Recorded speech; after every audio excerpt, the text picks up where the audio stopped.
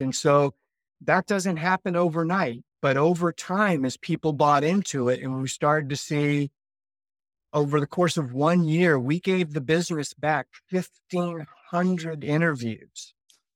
Imagine the extra time that was available for our product managers. They could do their job. And then when the quality of hire goes up with that, you start to get this cycle of you've now made a better hire. And because you started with listening, there's a high probability that Ben's going to be successful and stay longer. Don't conduct your analysis in isolation because data is so incredibly powerful. Not defending just the tribe, but defending the organization. Those creative people that you really want to keep empowered, keep excited, keep motivated, keep thinking. A good experience pays dividends down the line. Stereotypes tend to break down in proximity. Welcome to We're Only Human, a podcast about human resources, business, technology, and the workplace. My name is Ben Eubanks, your host, and I'm so glad you're here.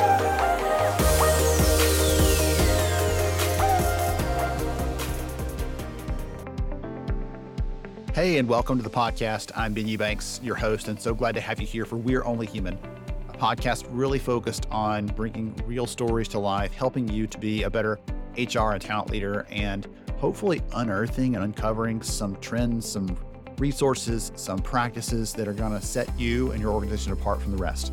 I love covering the research. I love bringing in these stories, and today it's going to be no different. I have an amazing interview with Lance Cepera. He's going to talk to us about some things around talent acquisition function, what we can do to create better outcomes there, how to really help streamline that and optimize that so that the function can help the business to perform. There's some great call outs here. I know you're going to enjoy the conversation today.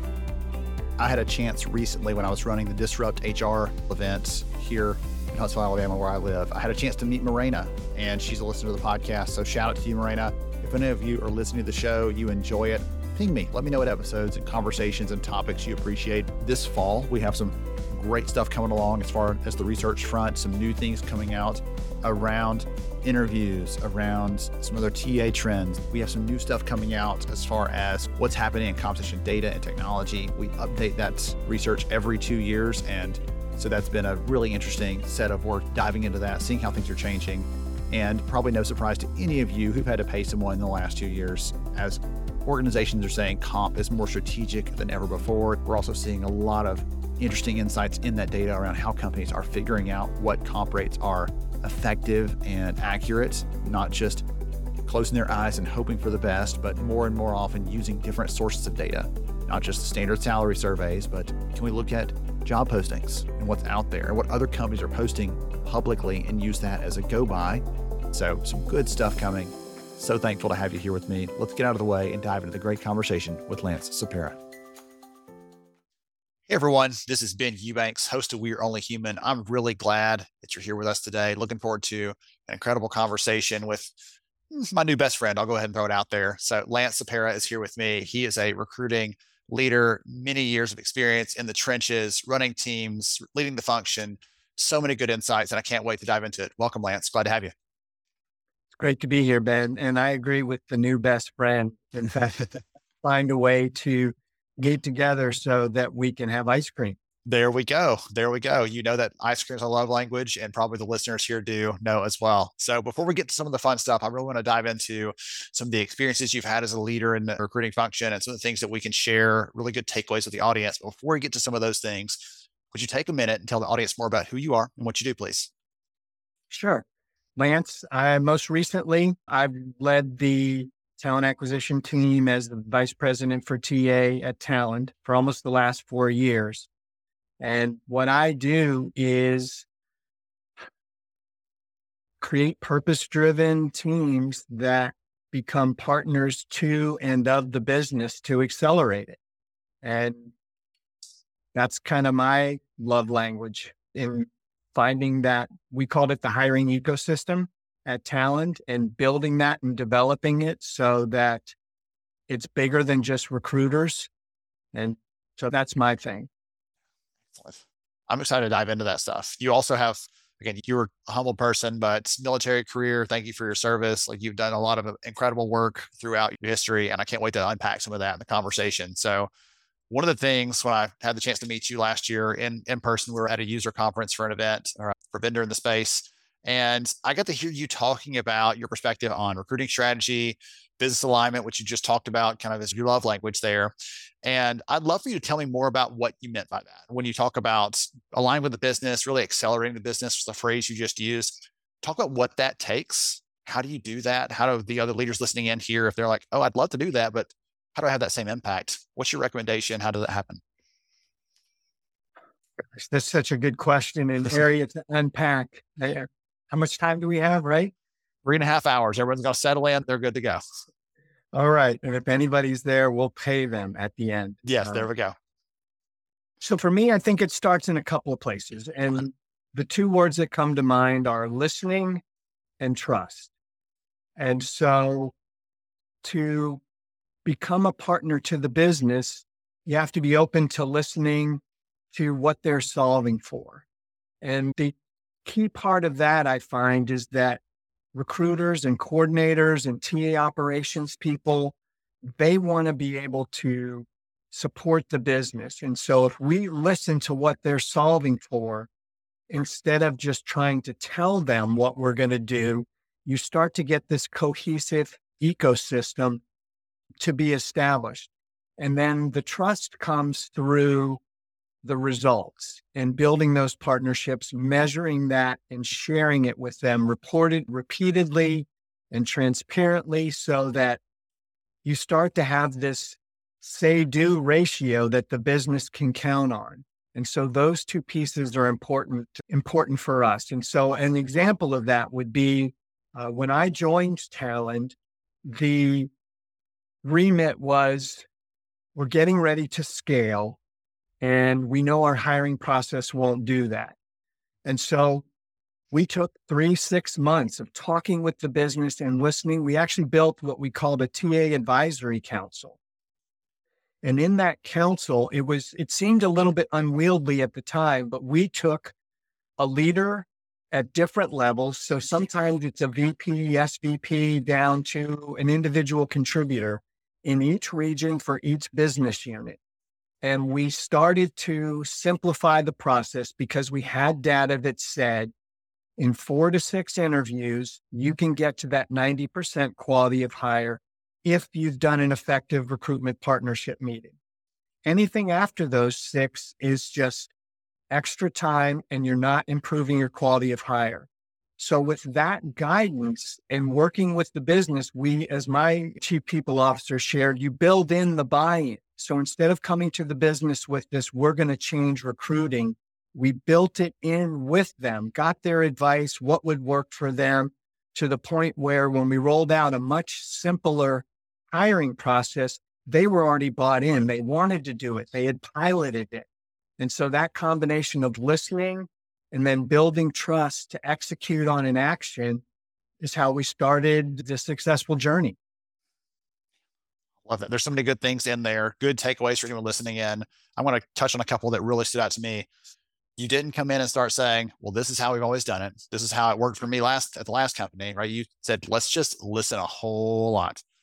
I like your say and do ratio too, where you're like, hey, we're going to start building this and when I say it, I'm going to do it. I'm not going to say 10 things and do one of them and then hope you forget the other 9. Like, we're going to keep this thing. We're going to keep committed to this. One of the questions I want to ask you about that piece on the trust and starting to build that relationship from scratch, because sometimes you never know when you come in that the person before you may have been very combative, may have been, too laid back, may have been too conservative, whatever, that didn't really mesh with everyone else there. And so you're like, I'm going to set a new expectation here. When you start that process of trying to build trust and build those relationships, do you say, I'm going to take something small that I hear them mention that's a problem and solve for that? Is it, I want to bring them along this vision, really share what my vision is and let them speak into it? Is there a best place to start there? Another good question. For me, it's an open-ended question. And It works both, I think, in building a business relationship, but it's also, and I learned this actually from the recruiters at Talend. One of the things that I embraced, I had a point of view on how a recruiting function should operate. Listening to my own team that I was inheriting also helped. And one of the special things about Talend is that if a recruiter at Talent and now Click, since Click has acquired Talent and the teams are working together, they're not going to reach out to a candidate and say, Ben, I've got this role for you. What they will always lead with is, Ben, tell me what you want to do. And so that whole listening piece helps the recruiter then think, this product manager role I thought from your resume and background you'd be interested in is right on. But by listening, it's like, you know what? I actually think this is a better role for you. So it starts with the listening piece. And it's the same thing when you're engaging with leaders. Is everybody talks about people being important and they want to do it, hire well, but also everybody's really busy. And so finding that way where for a busy hiring manager or a busy general manager running a 8-9 figure business, helping them see where you can be an arrow in their quiver is how you build that. So it really just starts with listening, asking what they're solving for, maybe what grates them. And so I can give you an example here. One senior leader in particular was interviewing everybody their team was hiring. And so in the course of a conversation, I heard them say that. And so it was, well, tell me more about that, Ben. And the leader shared that, well, I just haven't had a chance to train them on how I think and the people we want to hire. So it's like, we can solve this together. What if we built a system and a process to include training that helped you empower your hiring managers to hire how you would? And now, because they're in charge of that person's career, you want them to own it. And owning that decision is just a huge piece in the time you give a leader back. And then the empowerment in the manager who's going to be responsible now that Lance joined to make that person successful. So that's, I think, the pieces. It starts with listening, and then what do you do with it? Really, I like that open-ended piece there, the conversation, because if you approach it that first way, it may not seem very confrontational, but you say, hey, I've got a role for you, Lance, and here it is. You're going to get a yes or a no, right? But if you ask hey, what are you interested in? You may say something, I want to be a unicycle rider. Like, well, I don't have one of those right now, but I can find something as closely aligned as I can. So I like that you're giving them a chance to tell you exactly what you want. It's a key aspect of sales is just ask the buyer what they want and then present that back to them as closely as you can to what they're saying and what you have to offer. So going with that with the open-ended approach is a great recommendation. One of the other things in that you talked about a minute ago, I don't know if it's possible to get into the weeds a little bit here. If it's not, just let me know, wave me off. But you talked about the number of interviews, getting into the number of interviews and realizing, hey, the hiring quality doesn't go up when we put them through 17 interviews, people. So let's tone that down a little bit. 6 should be enough for us to really know everything we know about this candidate. How did y'all actually get to that? Knowing that 4 to 6 range, did you look at interviews that we had 4 on this candidate, they turned out to be high quality. We had 7 with this one. They were no better or no worse than that person. How did y'all actually hone in on that? Because I think a lot of people listening in would like to follow in your footsteps there. Okay. Having that data point and a lot of research behind it gave some credibility to it. So it wasn't just something TA was trying to do to them. And that was a combination of some really good research by Gartner and SHRM at the time. If I had known you, I probably could have found something, the work that you had done around this. So the simplifying the interview process and cutting the interviews down in listening when I first joined, and the listening wasn't just me, it was the whole team. And it was more than actually just the recruiting team, just as a quick point for the listeners. There was also HR business partners, a lot of the people who made up this hiring ecosystem.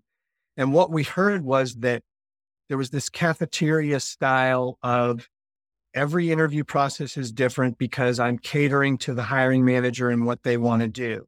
And it had been very successful. I mean, Talent was a 15-year-old company when I joined and had IPO'd. So they had done a lot of things right, but that's just not scalable if everybody on the team has to interview everyone. And so bringing that data together, bringing the teams together to talk about how can we do this so that it is inclusive of the team that people are joining, but it's not everybody. And so when we started to present, well, we can give you time back to develop, market, sell, whatever the verb of your job is, and yet also raise the quality of hire, people started to see the value in that, and that I don't need to interview everyone. I trust Ben. I trust Lance. And so that piece of involving the business in them helped them take away some of the, we have to be aligned. And then, as I mentioned earlier, the hiring manager owning it also takes a lot of pressure off everyone, because I'm going to be responsible for Ben's career and I'm owning that with Ben. And so those two pieces helped us get everybody off of the, I need to be part of this before anybody joins our team. I know you love your team, you feel strongly about it, but you also need to trust Ben and Lance enough in this role to make the decision for us. And so that doesn't happen overnight, but over time, as people bought into it and we started to see over the course of 1 year, we gave the business back 1,500 interviews.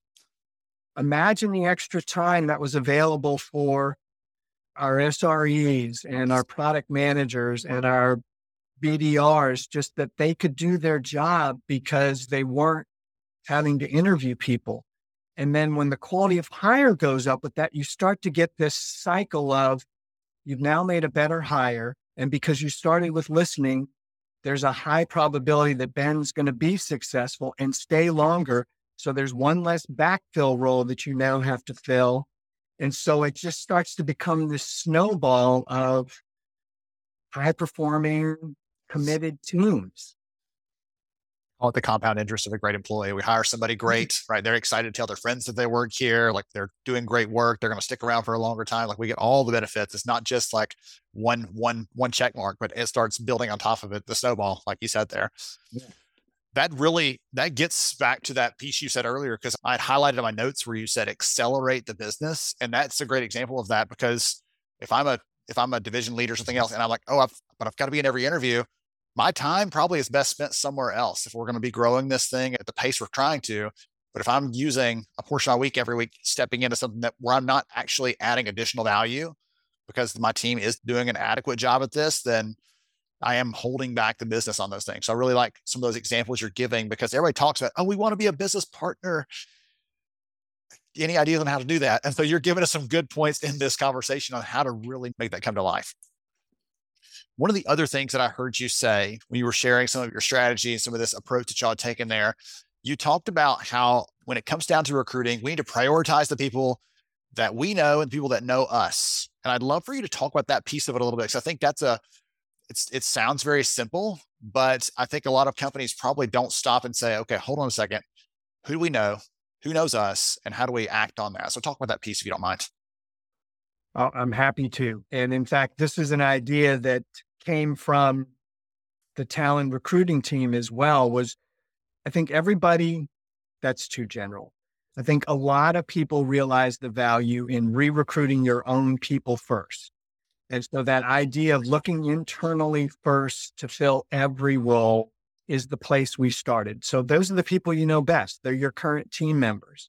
And with this shift to more and more companies looking for skills as opposed to specific resume or LinkedIn traits, there are things that you know about your team that aren't part of their CV that help you get them to the right next role that, again, the business needs. So you solve for a business need and you solve for a current team member. So internal people, team members first.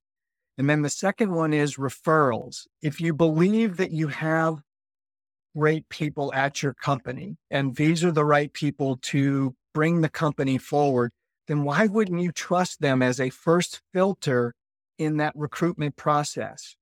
I think it can be really arrogant to think that my recruiting process, I can learn enough about Ben Eubanks to make this career decision just based on our process. it takes a lot of give and take from the interview team and the candidate, and it's just really hard. And we know it's fraught with errors. You've got a ton of data to talk about that. But you throw in the employee filter of Ben has worked with this person and knows this person. Now you just potentially even saved an interview, and that person knows things that as the recruiter, I probably would never uncover, that help you see why they're good. So internal first, referrals second, and we put percentages against those for the company that we reported on a quarterly basis, and every business leader could see it at any time. 25% of our roles should be with an internal candidate, and 30% should be referrals. So now you're already to one of two of all your hires. You know this person, or somebody you trust knows them. The third piece that we added in was what we called the nurtured candidates. And most people, I think, are familiar with the silver medalist, and that's easy. Lance and Ben were competing for a role. We really thought they were both great fits for the role, but for this reason, Ben was the right choice. The company that takes the time and gives Lance feedback says, hey, I hope we can stay connected because we see you at this company. So nurturing that relationship for the silver medalist, most people can do that and get it. The special thing that our team did is for the person who in that first interview says, I really love the project that I'm on, and I want to finish this. So they're locked in for the next 8-9 months, but you heard enough in that interview that I want to keep talking to Ben. And then the recruiter makes sure that they follow up with them, give them product updates or just a text, whatever works for that candidate, but starting to nurture that relationship for the people from the first interview to the final interview that would be good at your company, but we just didn't get to the offer accept. Taking that cadre of people, and so we tag them, we track them, we consider them for a future role, and then we nurture that relationship just like a sales professional does, because not every customer buys first. And then we also measure that, track it, and report it. And that was 10% of our goal every quarter, is hiring a candidate into a role other than where they first applied. And so it takes listening, it takes building a relationship, whether it's the hiring manager and the recruiter or both, somebody on the interview team. But now all of a sudden you're approaching 2 out of every 3 hires. You can hire people and who know you, because it's not just us assessing candidates, they're assessing us. So that piece, along with measuring candidate experience, really helped us have better, faster results. The nurtured candidates, Ben, when quarters where we hit 10%, on average, it was 17 to 19 days faster. I mean, that's 3 business weeks for a hiring manager that they get someone that they're really confident is going to be successful. I mean, who doesn't want that? The thing that hits me is when I think about posting a rec, you immediately think, okay, we've got to start from scratch. We don't know. Like, all these people are going to be trying to sell themselves and market themselves and get this job. We don't know. They may look good on paper, but we find out that they are the one who microwaves tuna in the microwave, like whatever weird quirks they have, right? Some of them job related, some of them not. But we don't know those things. But I love this approach of saying you actually do know a lot more about them if you care to take the time, if you're intentional about understanding. The example of, hey, I really am interested in this job. I'm actually working on something right now that I'm passionate about. I don't want to finish it up. I don't want to leave my company in the lurch. We're like, good. We don't want someone that says, sorry, suckers, I'm out. I love someone that's dedicated and feels some passion for their work. When's that project going to be done? We'll circle back with you and see if you're open then to talking about an opportunity. That's simple and completely brilliant, and doesn't really take any extra time. You're going to hopefully circle. They'll be in your database anyway. You'll probably ping them, but a special email or a special text at that time, even if you pre-schedule it to go out, is still very effective, creates a deeper relationship. And they're like, they did remember me. I had candidates in the interview that I would mention something on their resume, and they're like, I didn't know people actually read those things. I'm like, no, I thought that was really neat. You'll appreciate this. I had someone I was talking to for an instructor pilot position.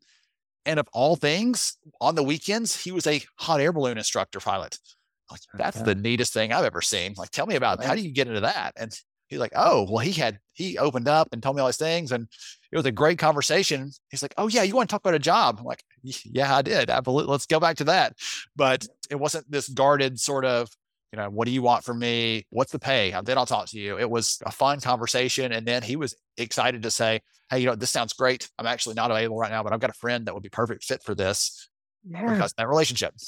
Exactly. That whole human connection piece that I think is really the special sauce of recruiters is letting them recruit, let them be the verb.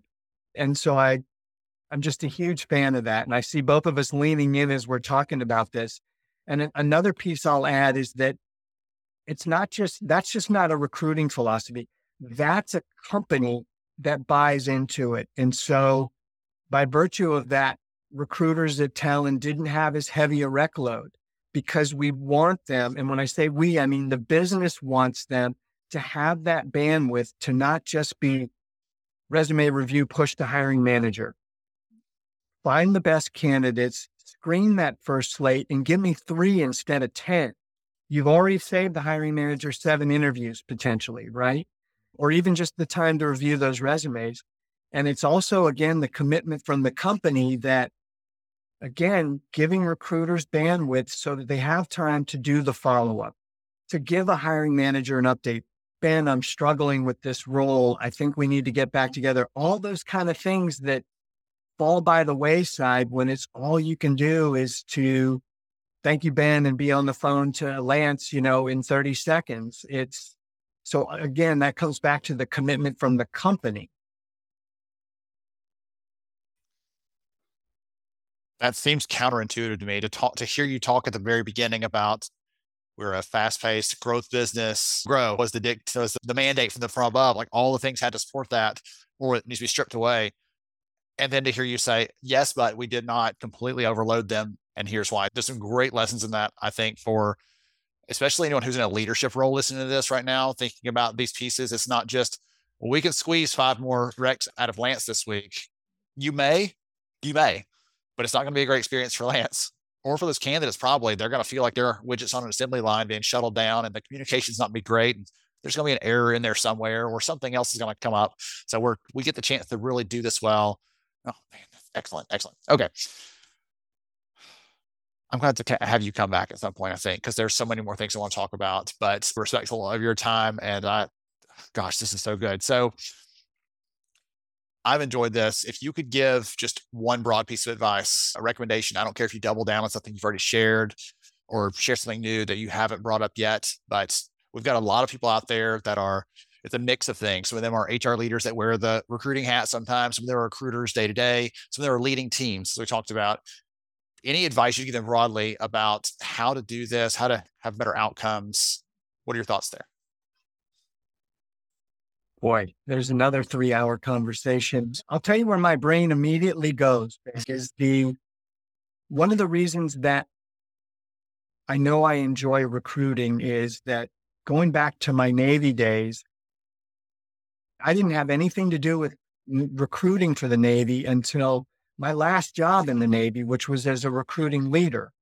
But what I found is because I had spent 17, 18 years learning the business as an operator, as a pilot, as a staff officer, I understood the Navy and the business. So now all of a sudden, when I'm in recruiting, I have this chance to find the same great people that I served with and made it such a special experience for me and my family.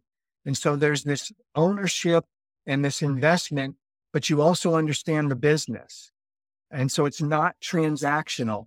And I've had the same opportunity or taken that same mindset in my private sector career now, and I've had experience with 24-Hour Fitness and retail, Intuit, Symantec, and now Talent, is that I would tell leaders and actually individual contributors, learn the business. If you understand the business, then you can actually partner in the hiring to support them as opposed to just this transactional, get a butt in the seat. because that's not recruiting.